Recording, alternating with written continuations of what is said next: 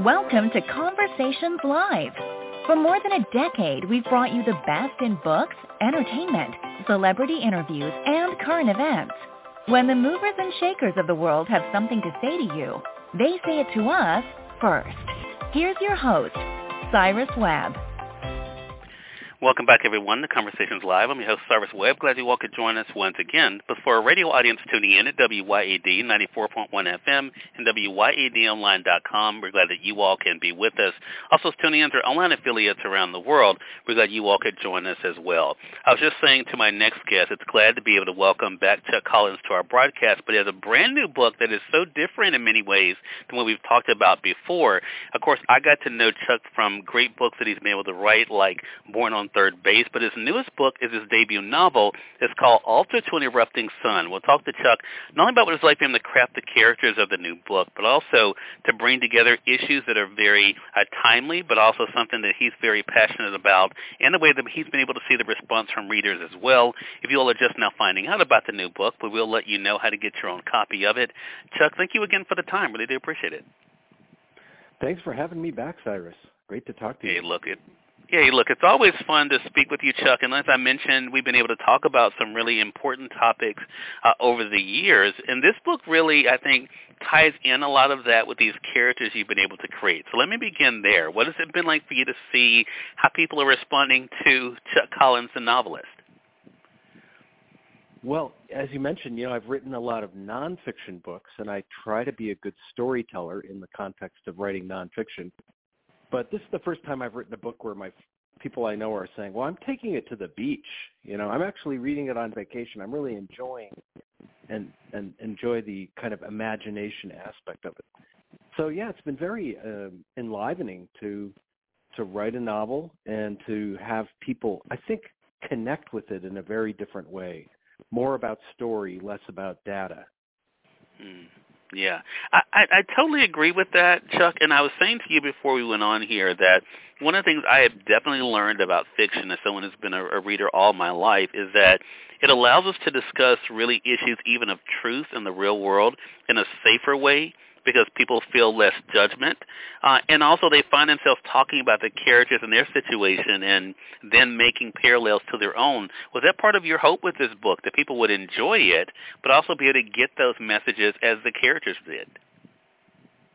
Absolutely. I mean, I think, first and foremost, I set out to write a good story with interesting characters, even a little bit of humor. And now, but then, like a lot of good fiction, it is a way to lift up a vision and lift up stories that might connect with people in a useful way. So absolutely, I want people to sort of think about what kind of action can we take in this moment facing climate disruption, and also what can we do in a community level where we live. How do we build resilience in the face of a disrupted future? So all of that was very deliberate, but at the start, it's all about writing a good story. Right. I think that is so true, and there are so many great tie-ins you're able to make in the book. You mentioned, of course, climate change. That's one of them. One of the big things, though, that I took away from the book, Chuck, that I love, that really fits this as a story, is what we can do together. There's this great scene that you wrote in the book about the two of the main characters basically going through this walk in life, a literal walk. And as you talk about in the book, sometimes they would agree. A lot of times they would just have each other there. I think that is the thing that we miss sometimes in life and in discourse today, that we forget that it's okay to agree to disagree, but it doesn't mean that we cannot work together. What was it like for you to have themes like that in the book of what we could actually achieve if we were willing to work together? Yeah, and I think, whenever any of us set out to create an organization or join with others, it's challenging. We're kind of broken people. We each have our own little brokenness. And in my novel, the main character, Ray Kelleher, and her brother, Toby, kind of like a lot of families in the United States now, become polarized politically, but they kind of insist on staying connected and working together. And Ray Kelleher, the main character, and her fictional husband, Reggie, also have as you mentioned, they take walks as a way to kind of stay connected and hash it out. And sometimes they have their arguments, but they kind of are intentional about working it out. So they're good role models in the sense, in a somewhat polarized time of how do you stay connected. Yeah. And I think that is so true. And with Ray and Toby, we see them go through a lot, as people are doing today, Chuck, having to uproot, to be able to feel like, even as Ray said in the book, being orphans in their 50s, right? I think a lot of people can relate to that. So I want to go back a little bit. How does the idea for Alta to an Erupting Sun, how did the book even come together? Well, I had a story, kind of a knocking on my inner door, and I had a character, and to sort of put it out there, I've met a number of people. There's nobody who's, my main character, Ray Kelleher, is an entirely fictional character, but, she's sort of a composite of other people I've known. And, there are people who are lifelong activists. They've given decades to civil rights and social justice and the like. And, they're, by the way, I don't see a lot of them in fiction either, the lifelong dedicated social change activists. But, I think that I wanted to show people who have a sense of agency, that they're trying to make a difference in the world. And, Ray is surrounded by people who care about nonviolence, that come out of the sort of civil rights tradition, nonviolent civil disobedience. But it's not a spoiler alert to say that the book starts with her at the end of her life, facing down a terminal illness, and she decides to take her own life and the life of a CEO of a fossil fuel company who she blames for delaying society's response to climate change. So it sort of begins with this dramatic, let's say provocative action, unthinkable in some ways, shocking and wrong. So the reader is sort of encouraged to be like, well, what impact is that going to have, and why did she do this? And it was because I had heard people say things like Ray Kelleher says, if I'm terminally ill, I might consider taking the life of a perpetrator with me. And it's a kind of a shocking statement, and I kind of wanted, in a fictional way, as you said, kind of in a fictional safe space, to explore what the impact of that would be. And Chuck, you take us back and forth through time, right? I mean, we have these time jumps that are interesting of quote-unquote present time to even a future time, and then taking us back and kind of seeing the makings. Did these characters, did they just kind of come to you and you kind of, saw their story, or did they kind of grow as the story kind of went on? They, I kind of had a strong sense of this Ray Kelleher character, and I knew that she would have, a dedicated partner and maybe even children or sort of an adopted daughter. But no, the process of writing fiction, which I have to say was really fun, having written nonfiction books where you're kind of thinking about facts and footnotes, to just focus on character and story was really pleasurable. And yeah, the characters sort of developed. And I got feedback from friendly readers about what sounded, authentic and what sounded off. And so I got some help along the way from people who are good at writing fiction.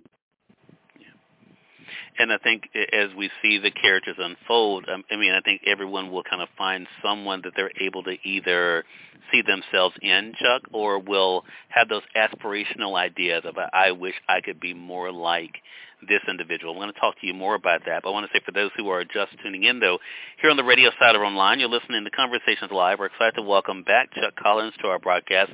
We're welcoming him back for a totally different type of book that we normally have discussed with Chuck. Of course, we know him from books like Born on Third Base, The Wealth Hoarders, but his newest book is his debut novel, Alta to an Erupting Sun. We're going to also remind you can get your own copy of the book as well. So, Chuck, talking about the different things that we see Ray and her brother, as well as, of course, her partner go through, I think there are so many different avenues of this, right? Like I mentioned, there's a whole thing of inequality.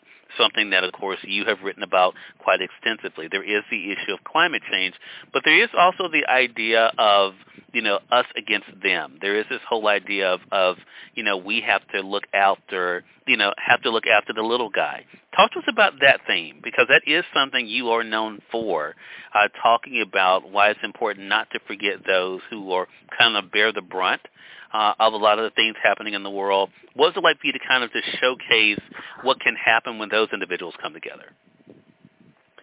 Yeah, I think part of the looking back historical fiction part of the book was to look at real people, some of whom are real people in life, some of whom are alive and some have passed to the other side, and kind of bring these characters in, people who are social change activists, who are facing inequality, facing racial injustice.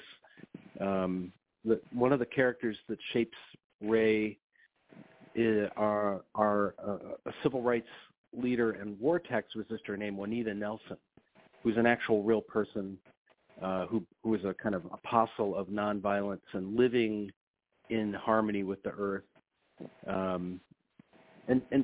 These are the people that kind of shaped her and helped her develop a critical perspective about power and inequality. So you see Ray starting at age 19, learning about economic justice. And then she spends time in Central America. So she also gets kind of a global picture on the U.S. role globally through her own life experience and through the stories that shape her there. So yeah, definitely trying to bring in kind of a wider perspective about what's working and what's not working in our society. I think that is so true. So, of course, the idea of government also, of course, shows up in this book. And I think I do find it fascinating, Chuck, as we kind of look at the world today, and it's in, I made a note, the chapter Transition Book Club, where it deals with 2014, how the idea of government, and it has definitely evolved, I think, for a lot of people, because a lot of times we think about government looking after us, right? That government being there to help.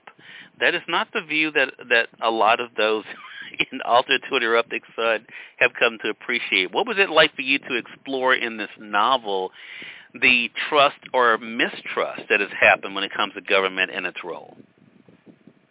That's a great question, and I think what happens with the fictional Ray Kelleher is over her life as she becomes older, she becomes more awakened to the ecological and climate crisis and how it's not something touching our grandchildren, it's something happening now.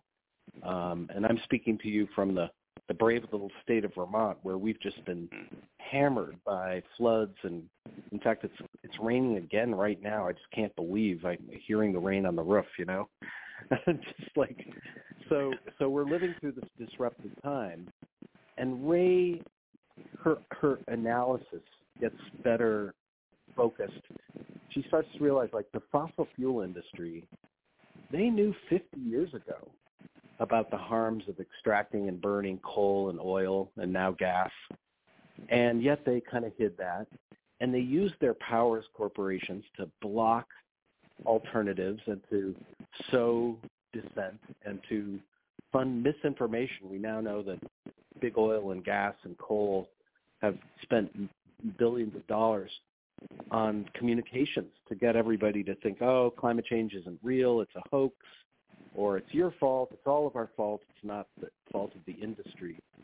But the more Ray learns, the more she comes to this deeper understanding that, there are a couple dozen corporations who are led by maybe a couple dozen people who have a huge responsibility. They are very complicit in the ecological situation we're in right now. So that's part of how her critical view develops. Yeah. And what she was doesn't the believe big government? I'm sorry. She doesn't believe government's going to be able to fix it because the government has sort of been hijacked by the fossil fuel industry. So just, to your question, her faith in the government, at least the national government, to sort of do something to respond to the crisis is diminishing. not because government is inherently bad in any way, but just because it's been kind of hijacked by the big oil and gas and coal industry to do its bidding. I just was going to ask you about reflection, because we mentioned earlier about the idea of actually talking things out, communicating, and how we can agree to disagree.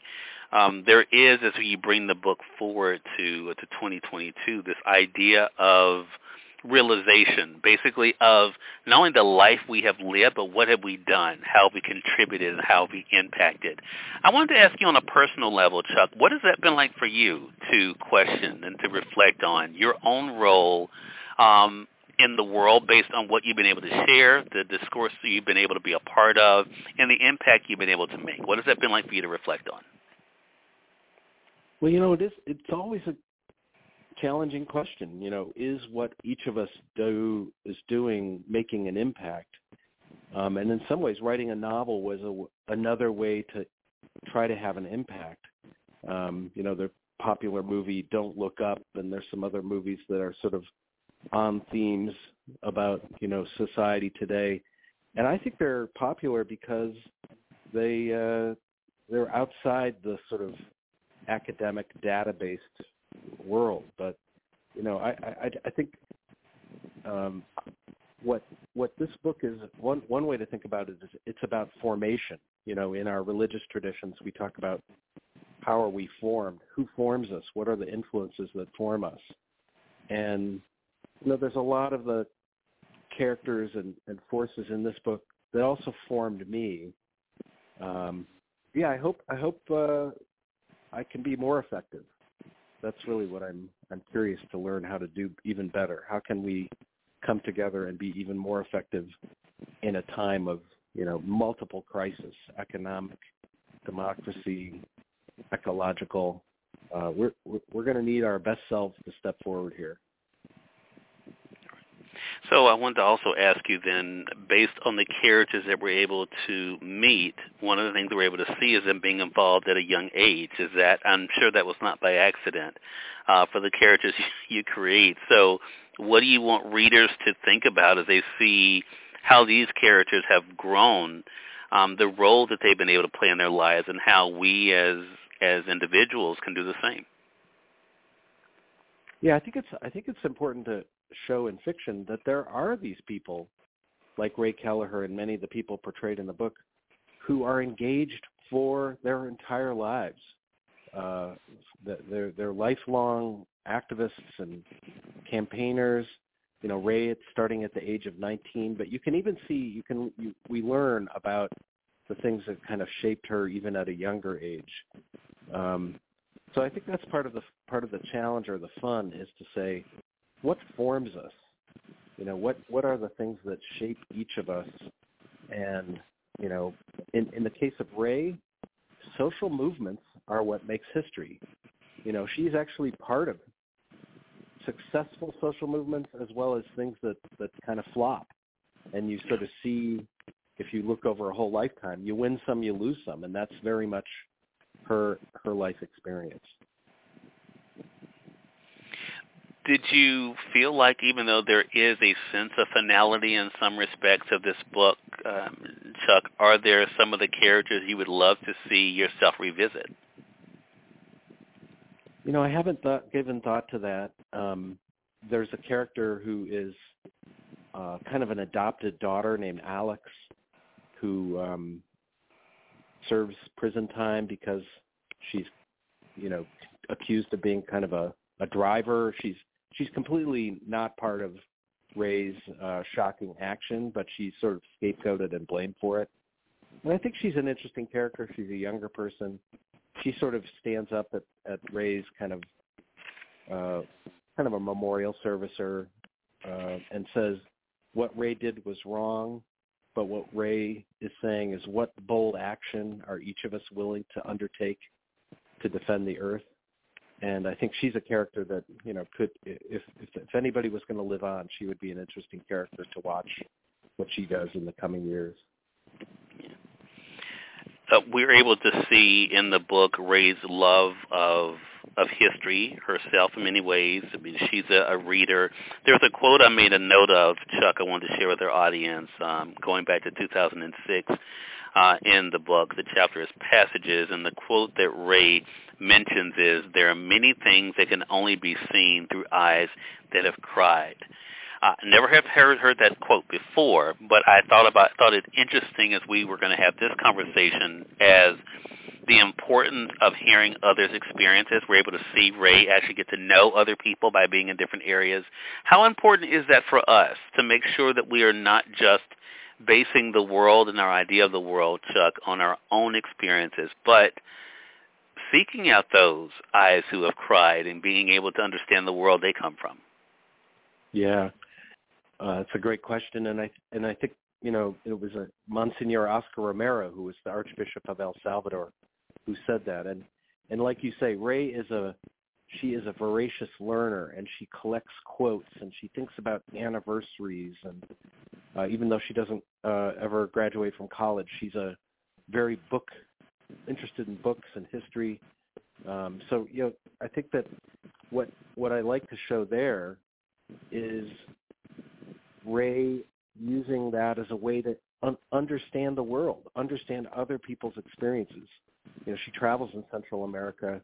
She's only really out of the country 6 months, but it deeply, deeply forms her. And she uses, you know, she obviously talks to people and makes friends, but fiction is a way to develop empathy and connection to people who have really different experiences. I know personally I've learned a lot about the world from fiction. I just read a novel about a young woman from the Sami tribe in northern Norway who are the reindeer people. Well, I probably will never get to Sweden and Norway, but this gave me this amazing window into other experience, people that I share this planet with, and I may not get to meet, but I've learned a lot from fiction. Yeah. Such an important thing, such an important conversation here, Chuck, for sure. So, Chuck, I want to ask you about social media.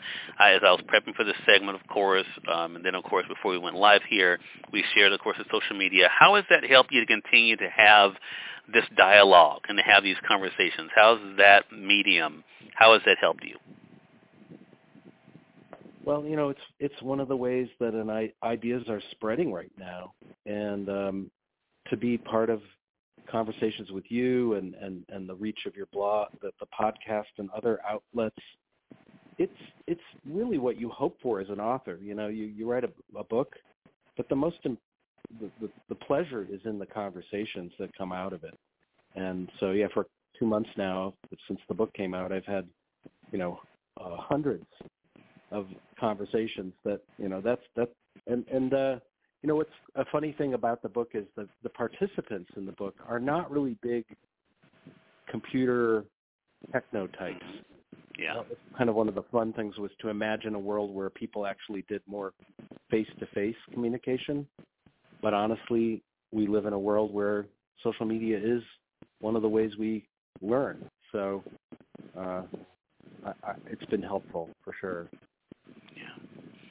Well, I'll tell you, this conversation has been great, Chuck. So glad we had a chance to be able to speak to you about the new book. Again, everyone, Chuck Collins has been our guest. His debut novel is called Alter to an Erupting Sun. It is available now. Of course, you can get it through our friends at Amazon.com. It is published by Green Writers Press as well.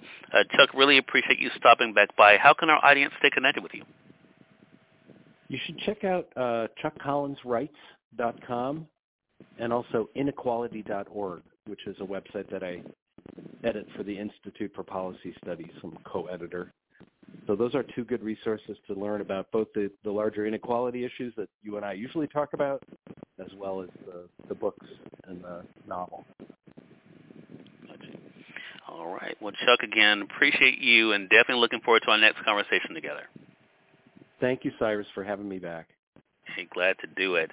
And we thank your audience for tuning in to another great segment of Conversations Live. Until next time, I'm your host, Cyrus Webb, saying as always, enjoy your day, enjoy your life, enjoy your world. Thank you all for choosing Conversations Live. Let's go make today amazing. Take care.